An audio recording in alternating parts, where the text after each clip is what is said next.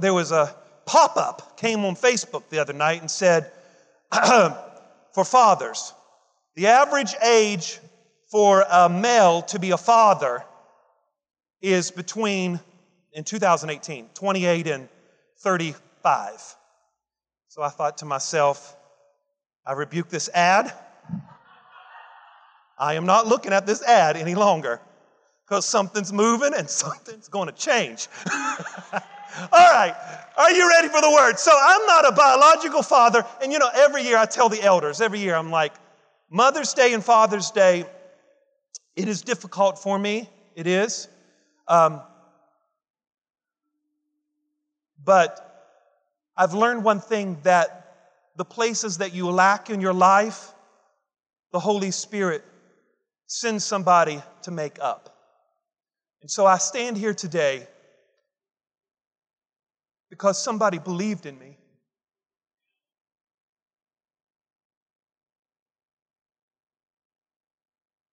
Somebody loved me. They believed in me when I didn't believe in myself. That's my pastor, his wife, and my aunt and uncle as well. And so, if you don't have a biological father, family has nothing to do with blood. God will send somebody in your life to speak to you. So whether you're a spiritual father, or you're a biological father, or going to be a father, I pray that you open your ears and hear this word today. Because I really believe, I was excited to preach it, and I'm not always excited about preaching Father's Day sermon, but I am this year. And I want you to open your heart up. Matthew chapter 3, and I want you to look at this scripture. Today I want to preach on the thought, our Heavenly Father, the ultimate example. Our Heavenly Father, the ultimate example. Would you say that with me? Our Heavenly Father, the ultimate example. Matthew chapter 3, verse number 13. Then Jesus came from Galilee to John at the Jordan to be baptized by him. And John tried to prevent him and saying, I need to be baptized by you, and you are coming to me. But Jesus answered and said to him, permit it to be so, for thus is fitting to fulfill all righteousness. Then he allowed him. And when he had baptized, Jesus came up out immediately from the water, and behold, the heavens were opened to him, and he saw the Spirit of God descending on him like a dove and lightning upon him.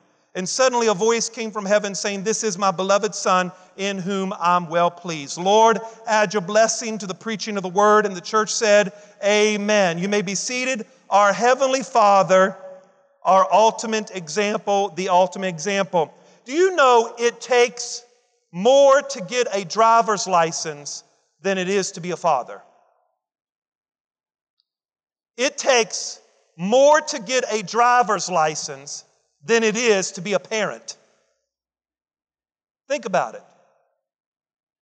And being a parent, whether you're a mother or father, is probably one of the most difficult responsibilities anybody could have. The reason that it's difficult is because there is no magical formula or no handbook that comes with being a parent. Listen, having a child will teach you how to sacrifice. Having a child will teach you to be patient. Having a child will teach you to forgive. Having a child will even teach you how to pray. And even though it may be hard, I'm convinced, ladies and gentlemen, that there is no greater joy than to hear some little child say, Mommy and Daddy. That's a great joy to hear those words, Mommy and Daddy. And even though being a parent comes with great challenges, and even though being a parent comes with great responsibility, and there are rewards to it and there's risks to it, but I really believe that there are some common denominators in being a good parent, and especially on this Father's Day, being a good father. Now, many people have different parenting skills. Some think you don't need to do this. Some think you need to do time out. Some think you need to spank. Some people, there's many different ways that people have or philosophies on how to raise a child. But what I want to point out from our Heavenly Father, there are at least 3 things that our Heavenly Father gives us a clue in Scripture in how to be the best parent that you can be.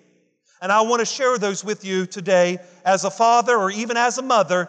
I want to share the three examples or the three principles from our Heavenly Father to show us how to be that parent. Now, as I am preaching to you, I'm preaching to myself as well. Because anytime I study, this is a sermon to myself for my spiritual growth and development as well. And so I want you to see something that I think is so very, very vital and so very, very important. Do you know, let me say this, do you know, and this is very important, so I don't want you to lose me. Do you know that the baptism of Jesus is recorded in the book of Matthew? It's recorded in Mark chapter 1, and it's recorded in Luke chapter 3. Now, it's interesting that this story, the baptism of Jesus, is listed in 3 Gospels, and yet 2 of the Gospels tell it differently. Luke chapter 3, the Bible tells us that John did not baptize Jesus. Now, I didn't really know that until further investigation, but the scripture is clear in Luke chapter 3, and verse number 21. Luke 3:21, the scripture indicates to us that John the Baptist is not there. Now, I just read to you in Matthew 3 that Jesus was baptized by John the Baptist. But in this account, in Luke chapter 3, Jesus was not baptized by John. The Bible says when all the people were baptized, it came to pass that Jesus also was baptized while he prayed, the heavens were open. We don't know whether John truly baptized him. We don't know if a disciple baptized him or a religious leader baptized him or a rabbi baptized him. How do we know that? Because in Luke 3 verse 20 and above, John is in prison. So we have 2 accounts that's telling us 2 separate things here. One says that John baptized Jesus in the Jordan, and the other account says it doesn't really give us whether John did it or not. Now, I'm not arguing with the scriptures by no means. I'm just saying that there's 2 accounts here from 2 different disciples given their eyewitness of what took place. And this is interesting to me because I believe it gives us a principle on this Father's Day. I mean, we got to ask the question, who baptized Jesus? Did John really baptize him? I would assume so, yes. Because one of the Gospels said so. And even though it wasn't mentioned in Luke, we infer on the text that John did it, but it didn't mention that John did it. So I would come to the conclusion that John truly baptized him, even though Luke never mentioned it. Because the other account in Mark mentions John as well. So we just assume that John baptized him, and we infer upon the text in Luke that John baptized him. Now, why is that important? Because many people will argue back and forth.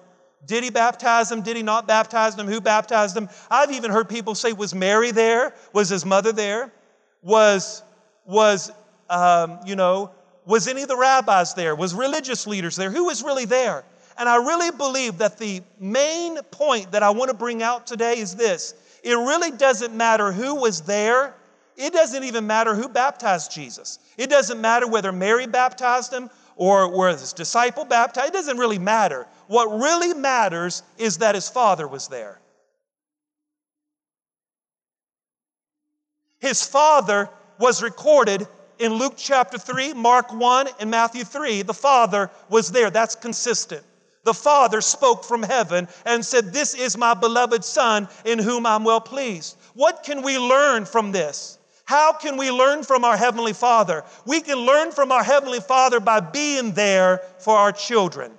We don't know who was at his baptism. We don't know indefinitely who baptized him, but we do know, ladies and gentlemen, that the Father was there. And listen, if we're going to be the parent that God has destined us to be, we've got to be there for our children. Can I hear an amen? The Father was there in Matthew, the Father was there in Mark, and the Father was there in Luke. The Father was present in all 3 synoptic Gospels because it pinpoints the principle that our Heavenly Father is giving us the example that we should be there for our children. Why is that important? Because Malachi to Matthew, there are 400 years of silence. 400 years of silence. God didn't speak. As a matter of fact, when God wanted a message to the Virgin Mary, He didn't speak it himself. He sent an angel called Gabriel to speak. There was 400 years of silence. between Malachi and Matthew, God didn't speak. And when he did speak, at the beginning of the New Testament, it was always through angels. But it's interesting to me that after 400 years of silence, the very first time that God speaks, he speaks in Matthew chapter 3, and he says, "This is my beloved Son, in whom I'm well pleased." In other words, God broke his silence to say something about his child. Did y'all hear what I just said? He broke his silence to say something about his child. After 400 years of silence, he then begins to speak. And the very first time he speaks something about his child. What am I trying to say? I'm saying this. As a parent, we have to show up and be there for our child. You've got to have the ministry of presence. You've got to be there. You don't got to be perfect. You've got to be present. You have to be present, not perfect. You've got to be present, not perfect. You have to be present, not perfect. And the Father demonstrates to us that he was there. In all three Gospels, Matthew, Mark, and Luke, the Father was always there saying something about his Son. We don't know for sure who was at his baptism. People can argue whether John baptized him or not. That don't matter. The one thing that really does matter is the Father was there in all three accounts. And the Heavenly Father shows us that true example that we have to be there. We've got to be there. And not only be there, but you've got to say something about your children. After 400 years of silence, God broke the silence and said something about his child. He shows up and says, "This is my son, and I'm going to say something about my son. I'm going to stand up for my son. I'm going to say something for my son." You see, isn't it interesting that in these Gospels, it doesn't record that somebody baptized by praying a prayer. Now don't lose me, because this is powerful. In Matthew, it does not say that John took Jesus and prayed over him and baptized. Baptism was an initiation rite. It was borrowed from the mikveh in the Jewish world, where the mikveh was a baptismal ritual where people went down naked and they were cleansed. That idea was borrowed into the Christian community. There was no prayers prayed. It was a ritual that was done. In other words, this is important. There was no invitation for the Father to come. The Father just showed up at his baptism. And if you're going to be a true father, you don't need an invitation to be involved in your children's life. You don't need an invitation to be involved in your children's life. People say, "Well, I'd be involved in their life if I had a good relationship with their mother." God didn't say that. God didn't say, "Well, I have something against Mary. I'm kind of jealous because Joseph is his earthly father. So, you know what? I'm just going to not be involved in his life." That's the day and age that we live in. We live in a day and age where fathers don't want to be a part of their children's life because of a wrong relationship they have with their mother. Listen, baby, you're the one that got in the bed and made the baby. It has nothing to do with that child. Your relationship with the mother has nothing to do with that child. If you're man enough to get in the bed to make it, you should be man enough to be a father and take care of that baby. In other words, they didn't pray at the baptism, "Lord, show up." The Lord didn't need an invitation to show up and say something about his child. And you don't need an invitation to be present in your children's life. You don't need an invitation to be present in your child's life. Don't wait to be asked, but be present, show up, and say something. What does this teach us, ladies and gentlemen? It teaches us that the Father was present in all three Gospels. The Father was there. And if we're going to be an example of our Heavenly Father, we've got to know we've got to be present in our child's life. Not only do we got to be present, but we got to speak up and say something. The Father spoke. After 400 years of silence, the Father spoke. And you've got to learn to speak up and say something to your children. Be active in their life. They are not only physical, they are emotional, and they are spiritual. Words count. Affirmation count. He spoke up and said, "This is my beloved son in whom I'm well pleased." You see, there's a difference between a baby daddy and a father. Come on, somebody. A baby daddy will show up at graduation, but a father will be at the parent-teacher conference. Come on, somebody. A baby daddy will show up at the birthday party, but a father will pray with the child at bedtime. The baby daddy will look at the report card, but the father will help him with homework during the week. Somebody say amen. It's more than just having a baby. It is being there. It's being present. It's speaking up. And that's exactly what our Father did. Our Father spoke up on behalf of His Son. Our Father not only spoke up, but He was present for His Son, the very beginning of His ministry. So not only do you have to be there, number one, you've got to be there. Number two, you've got to speak to their potential. Speak to their potential. Yes, look at this. This is so exciting. John chapter number 1, verse 49. The scripture records in John 1 and 49, Nathanael makes this statement and says, "You are the Son of God, you're the King of Israel." So everybody shout this with me, "You are the Son of God." And who makes that declaration? Nathanael makes that declaration. The Bible also says in Matthew 16, verse 16, Matthew 16 and verse number 16, somebody else makes a declaration, and the scripture says it was Peter that says, "You are the Christ, the Son of the living God." Everybody shout, "Son of God." Everybody shout, "Peter."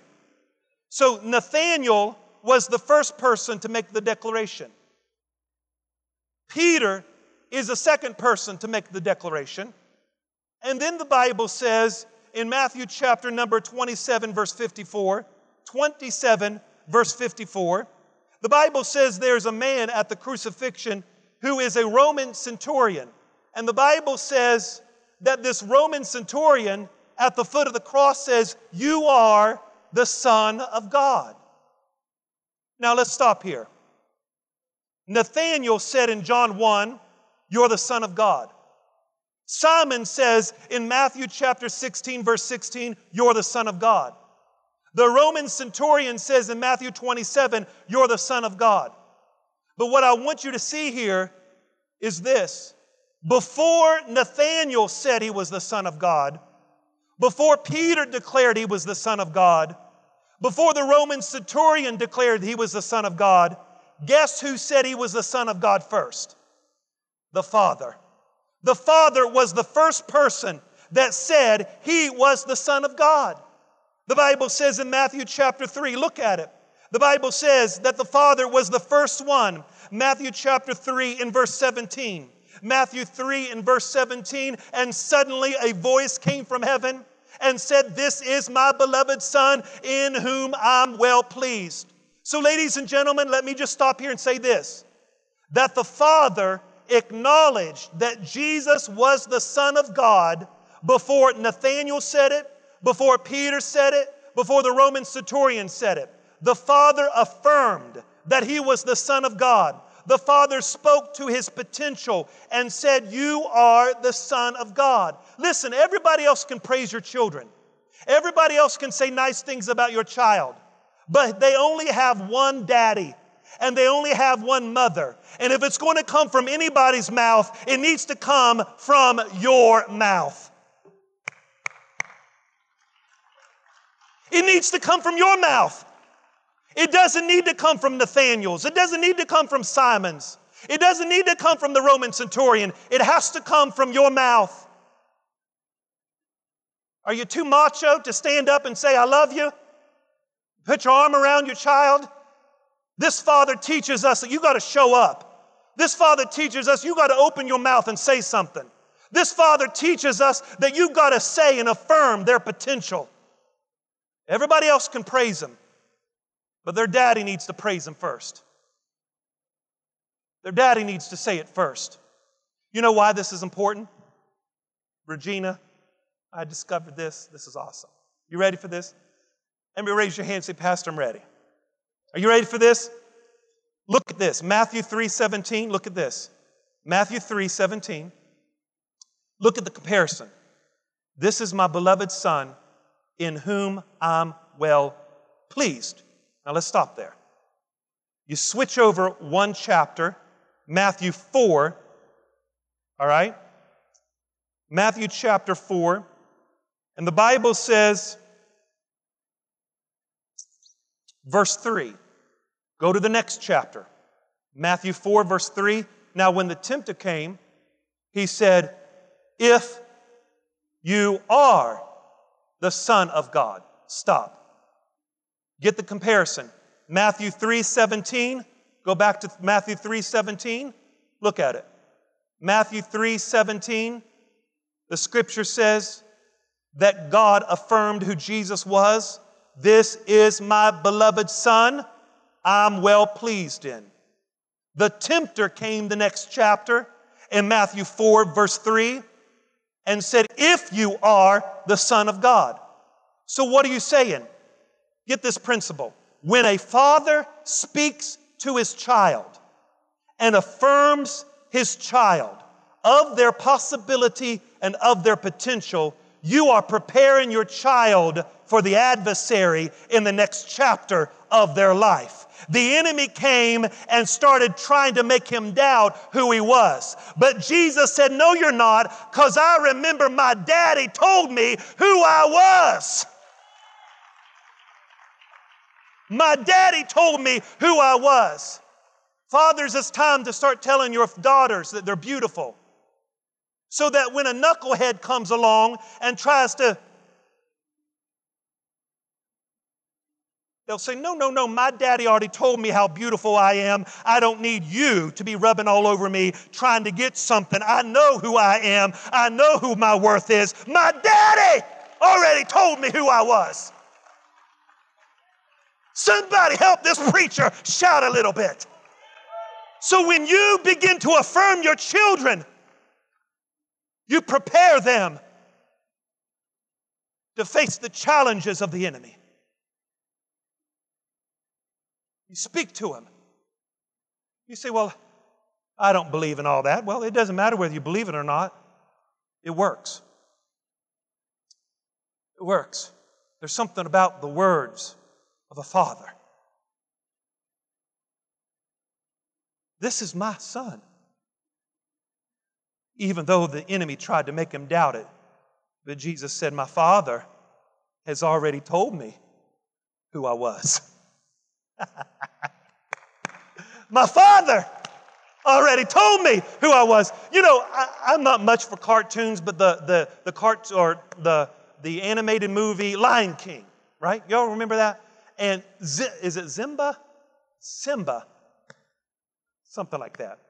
So anyway, isn't there a part in the movie where his father's dead? Is that right? His father? What's his father's name? Mufasa. So he's dead. He runs up, and I think the movie has where he looks at himself in the water, and his father begins to speak to him and says, son, you have so much more on the inside of you. And if I remember the story correctly, guess what that little lion did? And he ran back into the wild.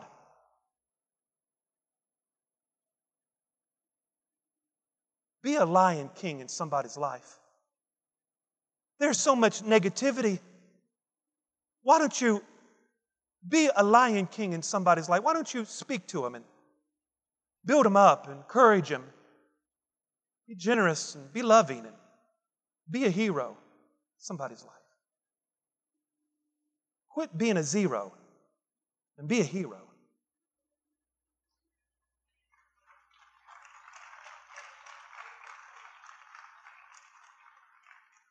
You've got to speak to their potential. Number 3, in closing, you got to affirm them. I said you got to affirm them.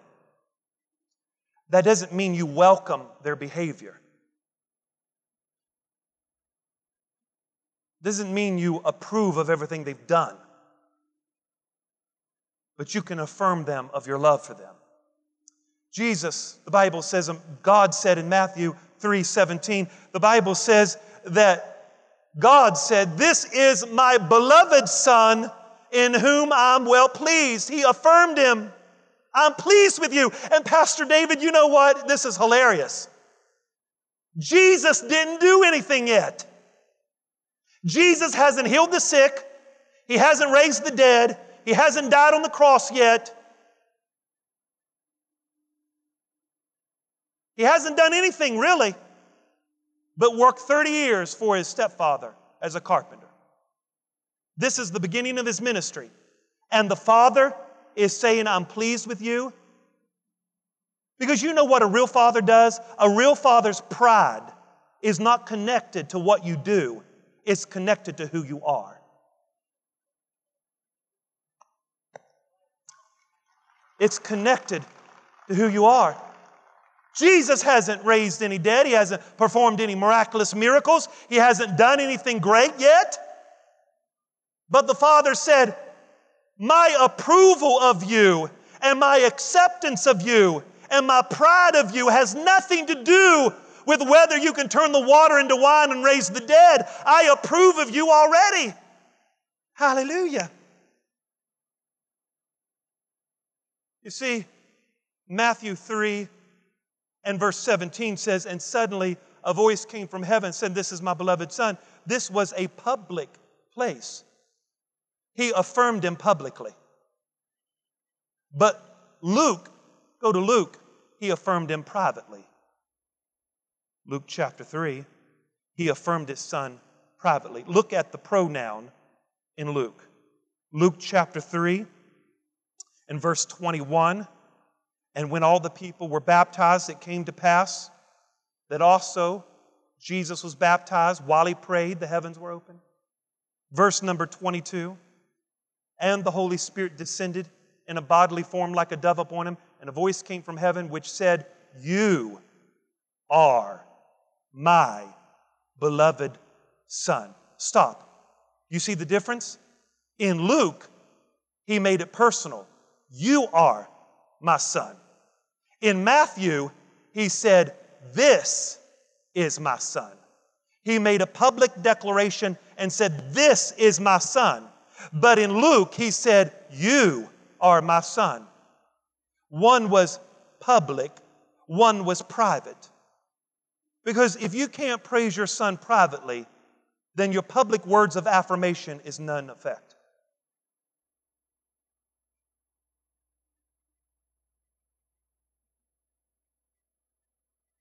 It's private affirmation, public affirmation. This is my Son, and I'm proud of it. See, as we celebrate Father's Day today, don't feel beat up. This ain't a beat up sermon. This is an example from our Heavenly Father. You got to show up, folks. You got to speak up. You got to speak to their potential so it can prepare them for the adversary. You got to affirm them publicly and privately. It's not based upon what they do, it's based on who they are. Our Father is the greatest example of what it means to be that Father. What it means to be the greatest parent of all times. Amen. Amen.